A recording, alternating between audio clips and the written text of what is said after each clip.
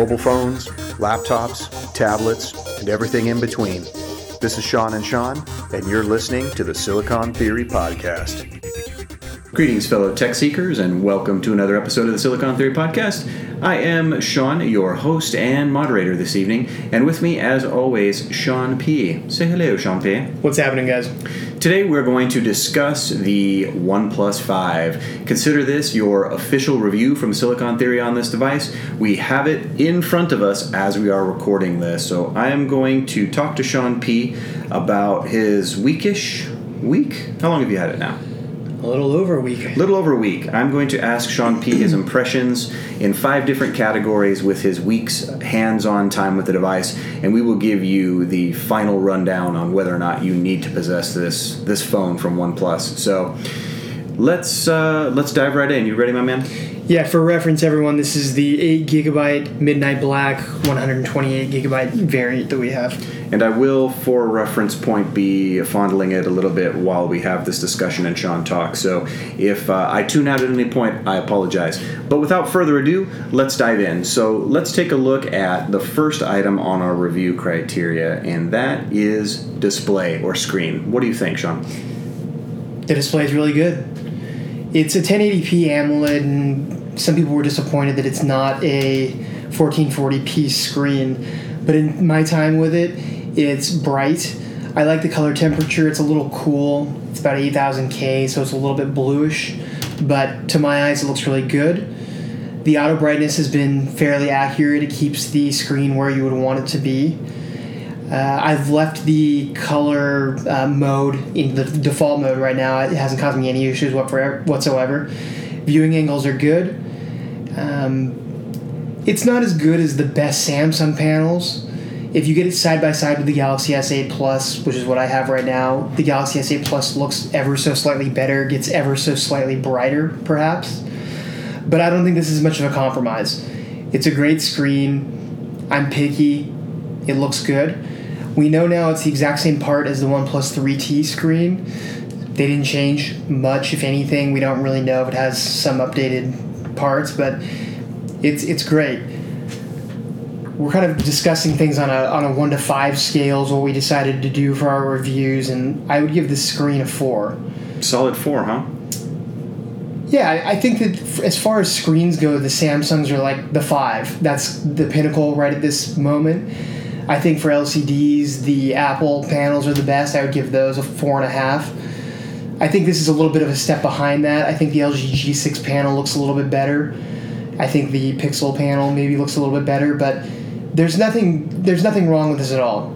The added advantage too of 1080p screen is you get better battery life, and it's less work on the GPU, so you get better performance in games and whatnot depending on the game. All things considered, I think OnePlus did the right thing here. I haven't missed having a 1440p panel at all using this phone. And I'm looking at it right now, and it does. You can tell it's not quite as sharp as my Pixels panel, say, for example, but it's pretty darn close. I'd have to agree, just in my brief time in looking at it, it seems fine. We're not going to be the kind that sit down and take giant macros and show you the pentile display and kind of poo-poo it based on that. We're going to give you some real-world assessments, and I've been spending 5 or 6 minutes with it, and I think I'd be okay with it too. It looks like it's plenty bright in the indoors, so I would imagine outdoor is good too, you think? It's fine. It kicks up brightness a little bit. As I said, the auto brightness is actually pretty good on this phone. It's not as bright as the Samsung is when it ramps up the auto brightness, but the Samsung panels are the best panels. Samsung keeps them for themselves, and the reality is, out in the daylight, out in the sun, when I was taking pictures and testing some things, it was bright enough for me to see without any issues. For me, that's enough. That sounds like a good plan. Speaking of battery life, let's talk about that as the second point of the review. What kind of battery life have you been seeing with it? I'm going to give this one a little bit of an incomplete, and the reason I say that is I've been using this on Wi-Fi. I have not put a SIM in it. It's my friend's phone, so I primarily have just been using it around the house, setting it up, taking pictures. The battery life is really good. When I was out taking pictures for the better part of an hour, and taking pictures is a battery-consuming activity. It really is ramping up the CPU. I mean, you can feel the phone even get a little bit warm as you're doing things because it really is putting a lot of pressure on things. And The battery didn't waver hardly at all. When I was setting it up, it drains very, very slowly at idle. It doesn't seem to go down hardly at all. I think it's a combination of factors that probably speak to the excellent battery life I'm seeing, which is, again, at the house here, it's on Wi-Fi 1, so that's helping.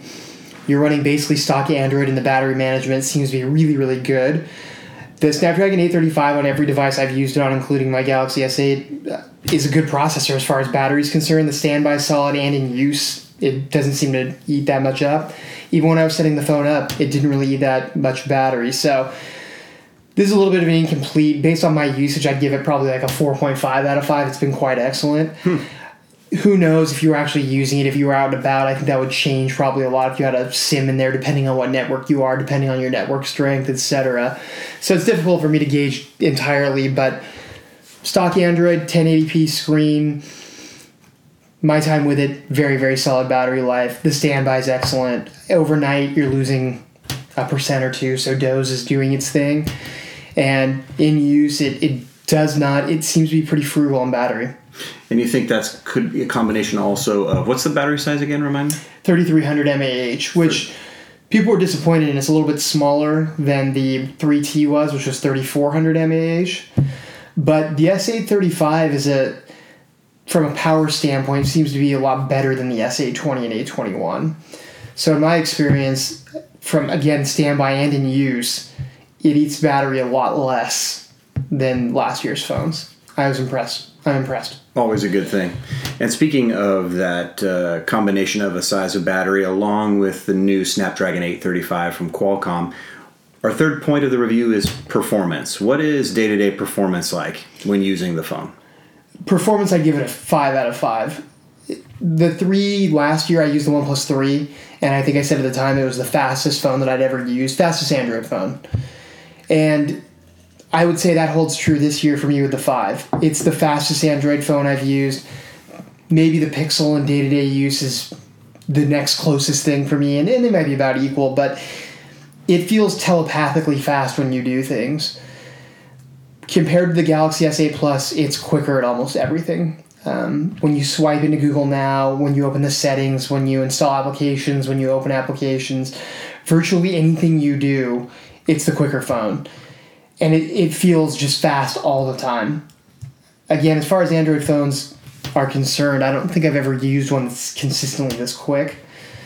We've seen some videos now of people putting it head-to-head with the iPhone 7 in those tests where they open a series of apps and they do a lap and then they do a second lap and open a series of apps again. And it actually beat the iPhone, which is the first time I've ever seen an Android phone do that in, God, years. And that's a combination of the 8 gig of RAM is certainly helping there. But the optimizations that OnePlus has done, this is their shining strength to me, is their ROM Oxygen OS is excellent. It has really nice tweaks. You can make changes. It reminds me a lot of the custom ROMs back in the day where you can make appearance tweaks and do some cool things. They really give you a lot of options. But at its core, it's stock Android, and you get all of the advantages of that. So from a performance standpoint, it's definitely faster than the Samsungs of the world, including the newest Samsungs, and faster than the LG G6 in my experience. And besides the Pixel, I've not used anything faster. Pretty remarkable, all things being equal, considering that the Pixel has been extensively optimized by Google to work exceptionally well with their OS. And as you say, any Android phone that can compete and or beat an iPhone in terms of actual performance on a day-to-day basis is kind of almost unheard of, really. I think the iPhone, as pretty much everybody knows, because of their custom chip architecture and the way that iOS works with being a closed system, Apple controls everything, and so they can control your experience, and they do a really good job at that. And it looks like stock Android, I got to be honest with you, I've been playing around with it while Sean was talking. It very much resembles stock Android in a lot of ways. Now, I haven't seen the additional features that are on top, but looking at the notification tray, looking at the app drawer, looking at the way that the OS performs, even down to the little caret arrow, it points up and down when you're launching the drawer up or the app drawer down. It's pretty silky smooth. I don't notice any difference, and certainly I think that anybody who used this phone on a day-to-day basis would be incredibly happy. And just as a side note, the case that we have on it is this sandstone-looking case, but I'm looking at the bottom of the device in this matte black color, and it's damn sexy. It's really sexy. Yeah, I saw a guy on one of the forums I'm on. He bought one of these, and he described it as a Pixel XL with a slightly lower quality screen and a slightly lower quality camera, and a front-facing fingerprint scanner, but way less expensive, and you can actually buy it, which is, yeah, there you go. I would say that's basically true for me. It feels a lot like a Pixel XL, only it's in a smaller, svelter package with the fingerprint scanner on the front, and there are some areas where it's not, the camera's not quite as good. We'll get to that in a second. And the screen maybe is not quite as good, but otherwise, as far as performance goes, it's the only thing that's close in the Android land. I mean, that's pretty impressive, all things being equal, because we've had an opportunity to use, for example, the Galaxy S8 Plus, which is, again, using the Snapdragon 835, again, carrying 6 gigs of RAM on board. So it's 4 gigs of RAM. Oh. Actually, but it doesn't matter. It's slower. My phone feels fast in and of itself when I'm using it, and I'm just using the S8 Plus. It feels plenty fast. But when I put it next to the OnePlus 5 and start doing things, it's like, maybe not so much after all. The OnePlus 5 is just quicker at everything. It's very impressive from a performance standpoint. High praise indeed. So let's get to the elephant in the room and kind of the major sticking point for most of the other sites that have reviewed this device so far, and that is the dual camera setup on the OnePlus 5. What has been your experience with it? The camera's okay. I would give it a 3.5 out of 5 right now. So the deal with the camera is this. It's very fast. It takes pictures, like you hit the button, it's instantaneous. Very, very fast. But I went around and took a series of pictures in the exact same place at the exact same time with the Galaxy S8, a variety of different situations. I was trying to get bright light, shadow, kind of combination of each, macro shots, try to give it a little bit of a challenge.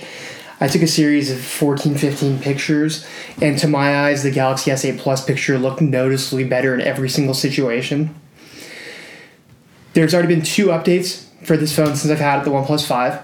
Both of them have listed camera optimizations amongst the things that they've added. When I actually have used the camera after the updates, I'm not noticing a ton of difference personally. I would say the pictures are over-processed right now. They're over-sharpened. But they also just don't look as good. And I'm not enough of a photographer. I'm not a photographer. I don't have any kind of professional eye, so this is more of a layperson's, opinion. But when I look at them side by side, the Galaxy S8 Plus pictures look sharper. They look brighter. The exposure is better. The detail's better. In virtually every picture I took, I felt that way. Here's the good news. The pictures on the OnePlus 5 are still very good. If you use this as your primary camera, you're fine. Especially in good lighting, it really takes very good pictures. In the dark, it's not quite, it's a little grainy to me, and I think that may be because it doesn't have OIS. So, and the processing too is a little bit overdone. I think the combination of those 2 things makes it look a little bit grainy to my eyes sometimes. So, the Galaxy S8 Plus takes better photos, but the OnePlus 5 is a very serviceable camera. We've said this a couple times too.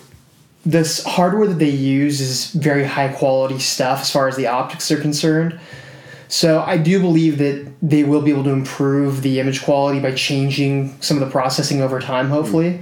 I actually saw someone that installed the Google camera on this, and they were, comparing it, and the pictures taken on the same phone with a different processing, the Google pictures look noticeably better. I think it was actually the Google camera. I'm not sure if they had it rooted or what they were doing, and I believe that's what it was, but you can tell it's a processing issue right now.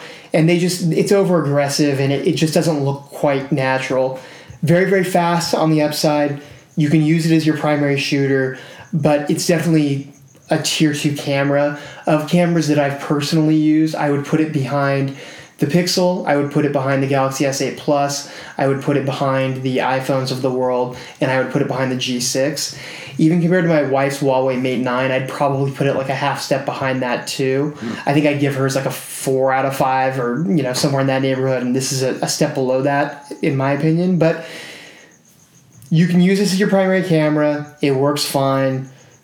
It's just not as good as the top tier cameras. OnePlus made a big deal about this, so of course that's going to be a point of emphasis that everyone's kind of looking at. It's kind of bizarre to me that they went through all the trouble to point out the camera over and over again when it doesn't stand toe-to-toe with the best right now. But it's good. You're not going to be disappointed. You can use it as your daily driver. That's kind of the way it is right now. I think it will get better. And that is something that I think that a lot of people have had a similar experience with. Most of the major review sites have said that the camera is inconsistent at worst and good-ish at best. And I think that the real-world case use for most people, again, is that the camera is probably serviceable enough where in using it in day-to-day, you're probably not going to notice much, you're probably not going to miss much.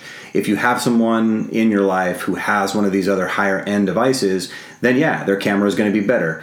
What's a conservative estimate on how many people that Samsung has working on their camera systems in their phone?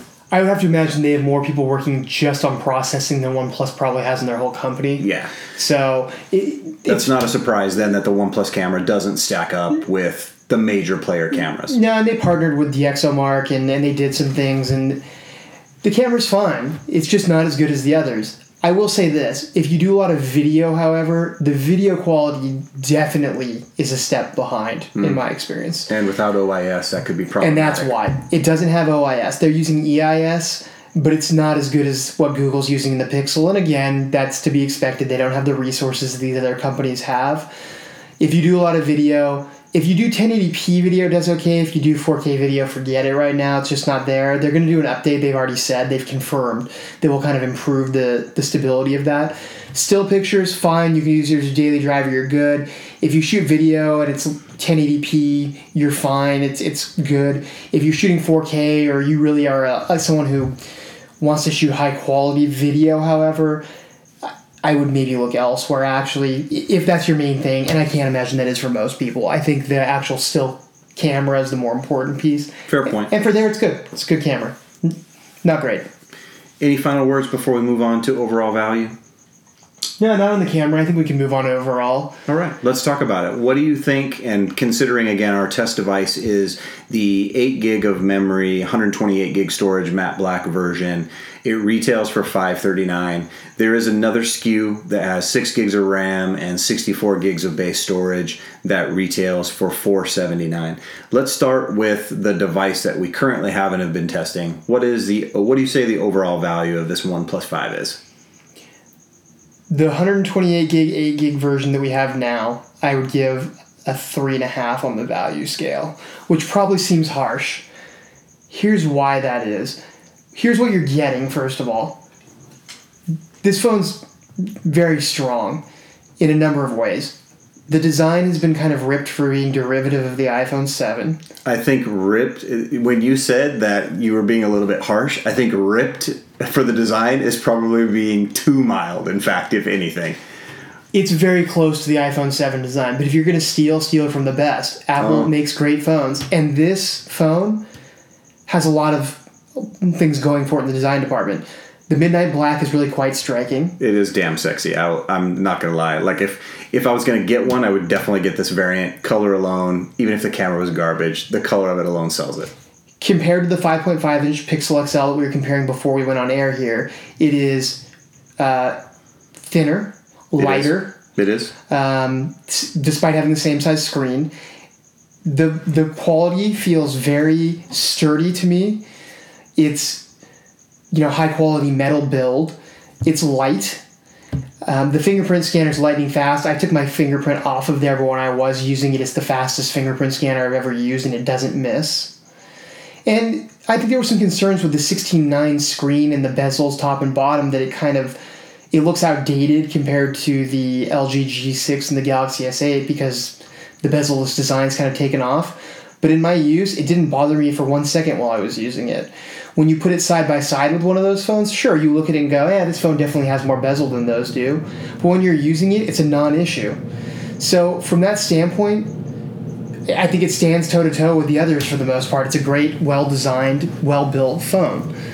The reason I'm only giving it 3.5 is it costs $539 for the 8 gig, 128 gig variant.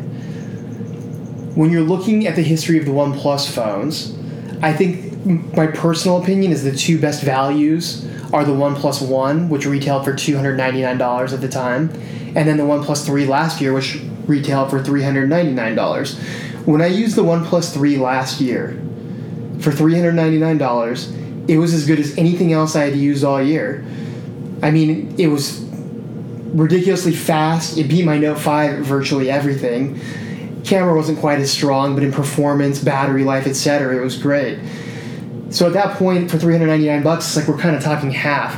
For $539 for this phone, though, now, you're creeping up into that area a lot more. So I think the value proposition is less. When you're talking about the 6GB variant with 64GB memory for $479, though, I'd probably give it a 4.5 in the value scale. And the way I'm coming to that conclusion is, for most people, that phone is overkill. Nothing else really has 6GB of RAM on the market, let alone 8. So I think you're going to get the same performance as this phone, the more expensive one, only you're spending $60 less. And in the $479 price bracket, nothing touches it. Yeah, there's nothing really at that sub 500 price point that's even close in terms of what you're getting for it, which again is top of the line specs, a really good screen, really good, excellent performance, very good battery life-ish, maybe, probably, especially on a GSM. Yeah, I can't imagine that it's probably that much different. If it was available on Verizon, their CDMA LTE technology would kill the battery for sure. But if you're on T-Mobile or AT&T, this phone probably is going to get very good battery life, good camera, and I think that 64 gig storage is really kind of the sweet spot, especially with 6 gig of RAM for basically stock Android and some really good extra goodies. Like we haven't even talked about things like the alert slider, which are awesome and I think should be incorporated into many different Android phones. I tend to agree with you almost entirely, and I think I said on our initial pod during the launch announcement that I think that the 64 gig version was really the sweet spot and that the $539 price point for the 128 gig variant was a little too high. Now, we're not going to see sales numbers from OnePlus. We're not going to know how many of these have sold, but I'm going to guess they're going to sell a lot of them, but I think not as many as if they had priced it down a little bit less.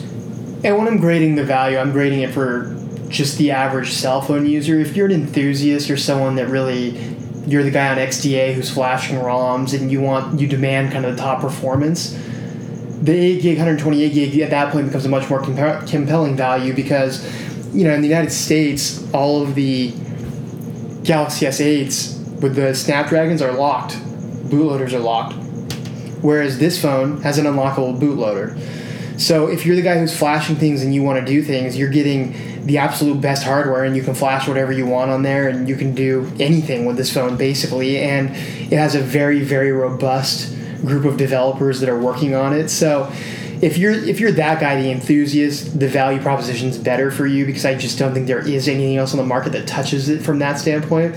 We've talked about this becoming the de facto Nexus in some ways. Absolutely. So if you're an enthusiast for $539 again, and you're the guy who keeps his phone for a while or tweaks it or wants to do things, this is the best value on the market for you because the other phones are locked down and you just can't get this level of hardware or anything else.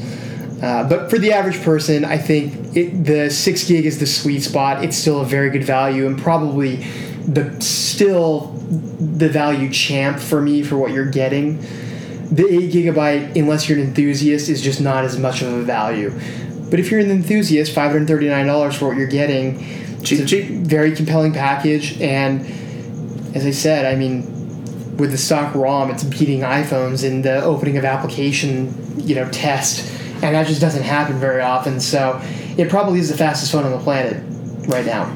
It's tough when you're talking about value to compare it to things like I have a family member who called me the other day and they were at a T-Mobile store and they're saying, should I choose between the LG Stylo something, I don't know what it was and I didn't recommend it anyway, so I didn't particularly care, for $229, the V20 for $530 or the G6 at $500.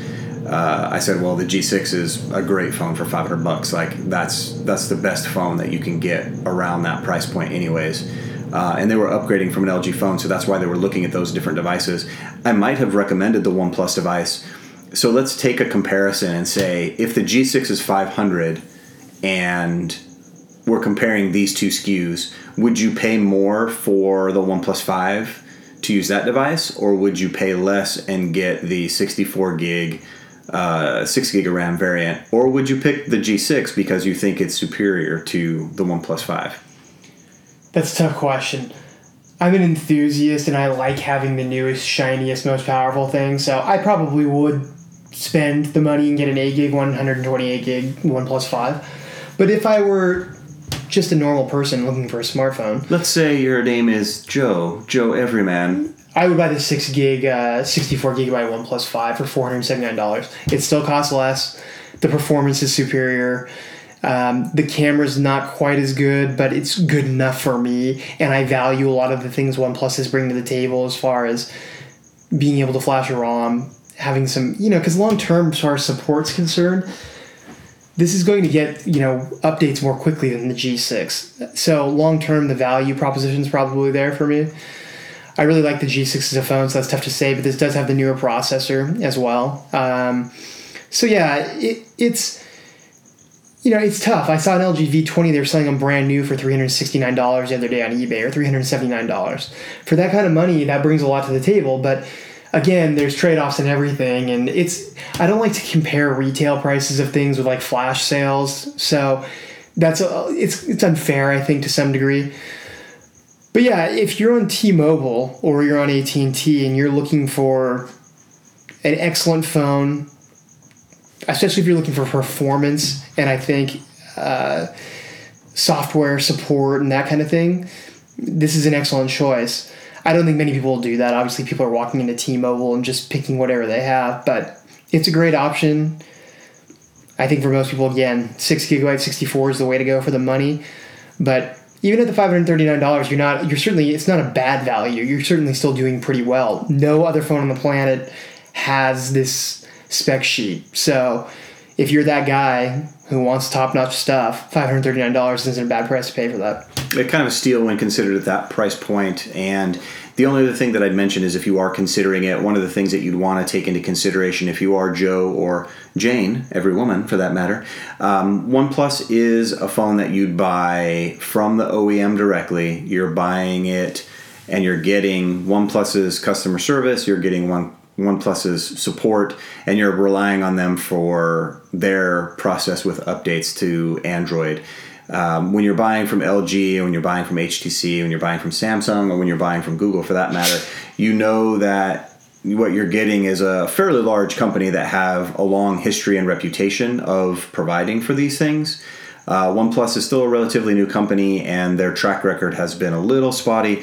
So if you're an enthusiast, you're probably okay with doing that. And if you're going to flash your own ROMs, you really don't give a crap about that. But if you are Joe every person or Jane every person, you might want to take that into consideration. You're not going to be able to walk into a T-Mobile or AT&T store and buy it. But if you have one of those SIM cards right now, you can take it out and put it into the OnePlus 5. You just need to know that what you're getting into is a little bit of a on your own for that kind of thing. Their support has not been great. You can find horror stories on their forums, as a matter of fact. But I would say this, I've had horrible customer service experiences now with Samsung, LG, and Motorola. And I've had family members that have even had bad experiences with Apple. So it seems like you can have bad experiences with any of them. And OnePlus has made an effort with this phone they have in the United States kind of, it sounds like centers where they can ship you back phones and do stuff. So they do have more local support. On the software front, to your point, their track record is again spotty. The OnePlus 2, they dropped support for pretty quickly and left those people hanging. Bluntly, it was a dick move. We don't know what the track record for the OnePlus 3 and 3T is going to be yet. It's been fine so far, but now that this is out, again, they have less resources, so it remains to be seen how well they're going to support these other phones going forward. So that's something that's going to be, you're going to have to monitor.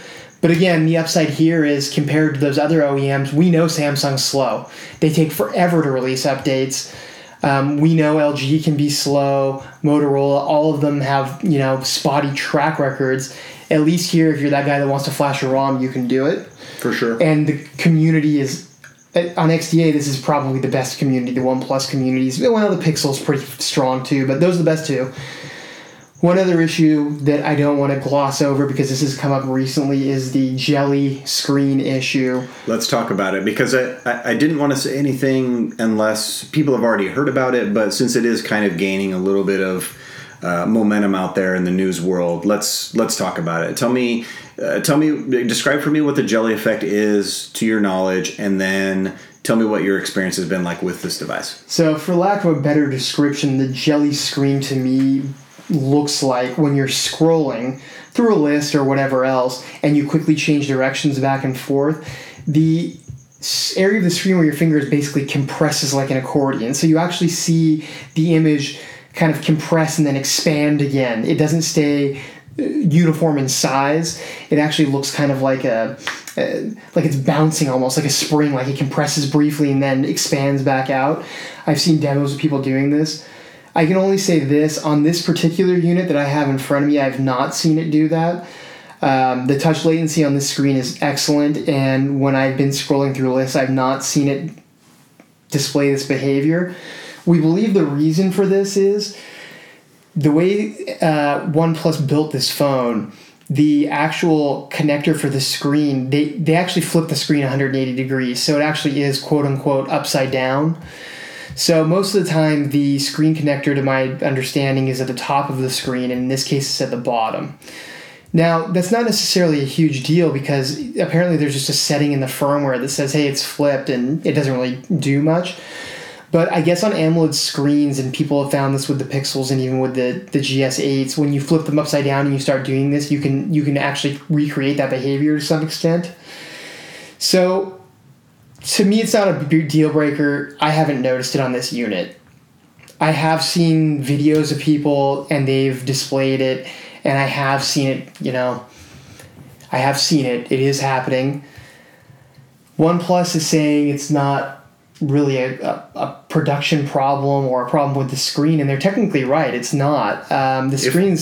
If all the devices are mounted upside down, and the supposition for this being is that they borrowed a lot from their parent company, Oppo, and the R11 device, which is, this chassis is almost identical to it. And because of the camera module, the dual camera module itself and its placement, from a space standpoint, they had to put it upside down. Otherwise, there wouldn't have been space for the display connector. And so that's the reason why the display is mounted upside down. I believe the initial response from OnePlus, if I saw this correctly, was, "You jelly, bro? You jelly?" Actually, that's completely made up. That wasn't their first response. But the people who have been experiencing it are very irritated by this and are very vocal about it. And there was a very, in his own words, harsh hit piece by one of the gentlemen over at 9 to 5 Google, Stephen Hall. And he basically indicated that it was, in and of itself, was enough for him to return the phone back to OnePlus.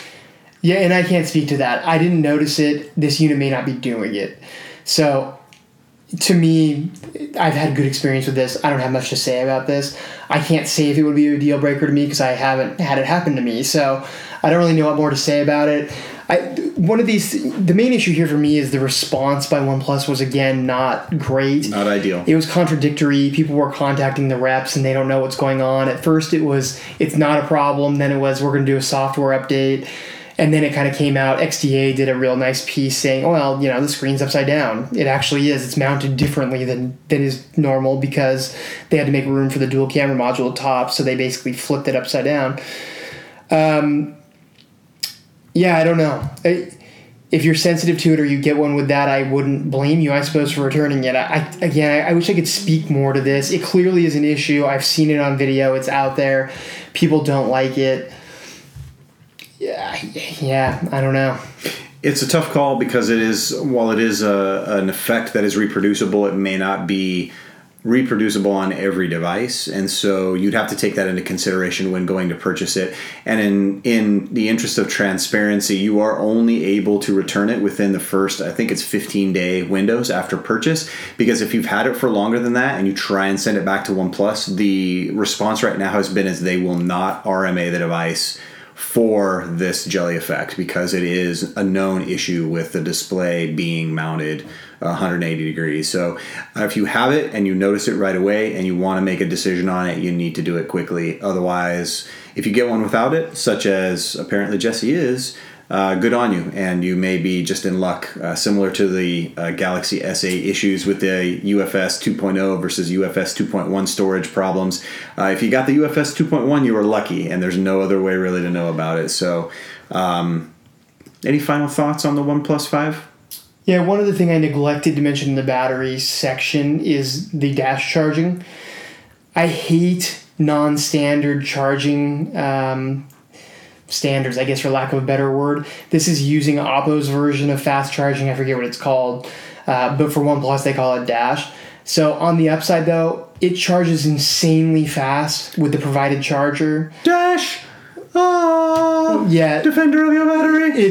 It's insane. And the other nice thing here is, as they've outlined, the charger itself is a pretty good-sized unit, and the heat is held there, so it's not...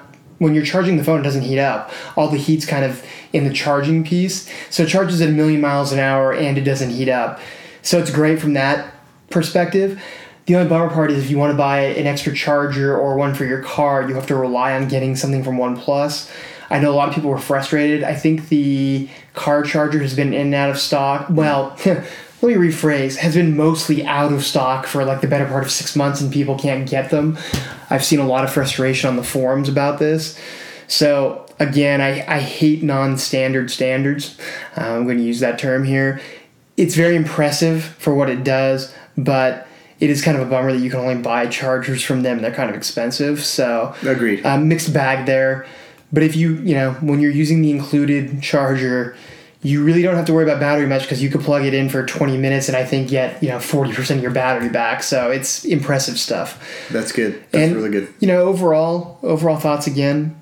This is a very, very solid phone across the board. And you can always nitpick things. I can nitpick things on any phone. I can nitpick things on mine. The S8 Plus was $850 plus tax, and it's like you can find things that aren't perfect on it. So the Pixel XL, people complain about the bezels. The iPhone, people complain about the bezels, and no wireless charging and still slow charging for God's sake. So you can pick apart phones for a variety of things, and the OnePlus is no different. You can pick it apart if you want to. But if you're just looking for a phone that does virtually everything really, really well, and it's a good deal, this is a great phone. I really don't know what else to say. It's really well-rounded. And I think that's kind of where I'm at with it, too. I think if we were going to say anything in summation, it would be that the OnePlus 5 is a really good phone with some compromises, but at the price point, I think that's basically what you've come to expect. You can pay more and get more of a phone, but if you want to get 90% of a flagship at 60% of the price, then the OnePlus is probably for you. This is the Alamo for them as far as price goes, though. This is it.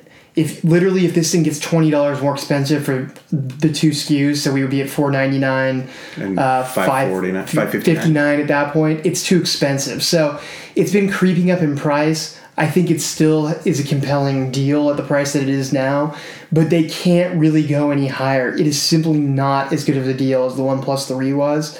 And if it gets more expensive next year, it just becomes like every other phone, and the things that the emissions, the things that it doesn't have, the corners that it does cut, become pretty glaring at that point. Things like no SD card support and no IP60-ish rating of water and dust resistance. Right, and not any, it has a lot of bezel, for instance, too. So next year, I would expect them to hold the line with pricing. If they go any higher, they've become everyone else, and when you start comparing it against everyone else, the emissions that it does have, I think it would be a lot harder to recommend. I agree. Absolutely agree.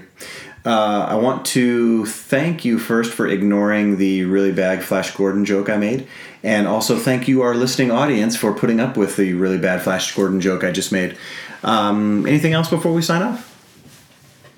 Jesse, thank you for always getting the newest OnePlus and letting us use it. You're a generous guy. Big shout, Jesse. Thank you, man. I look forward to the OnePlus 6 next year. Or the OnePlus 5T later on this year. they can do that if they want. It better not cost $1 more than this. I concur. And with that, if you have any additional questions or want to know some more about the OnePlus 5, feel free to hit our inbox. We're at silicontheory@gmail.com. You can find all of our musings at silicontheory.com and follow us on Instagram and Twitter. We are at Silicon Theory. I'm going to have a couple of other extras for the Instagram account, so be sure to check that out. Thanks for listening, everybody, and we will talk tech soon. It's been fun, guys. Let's do it again soon. Good night.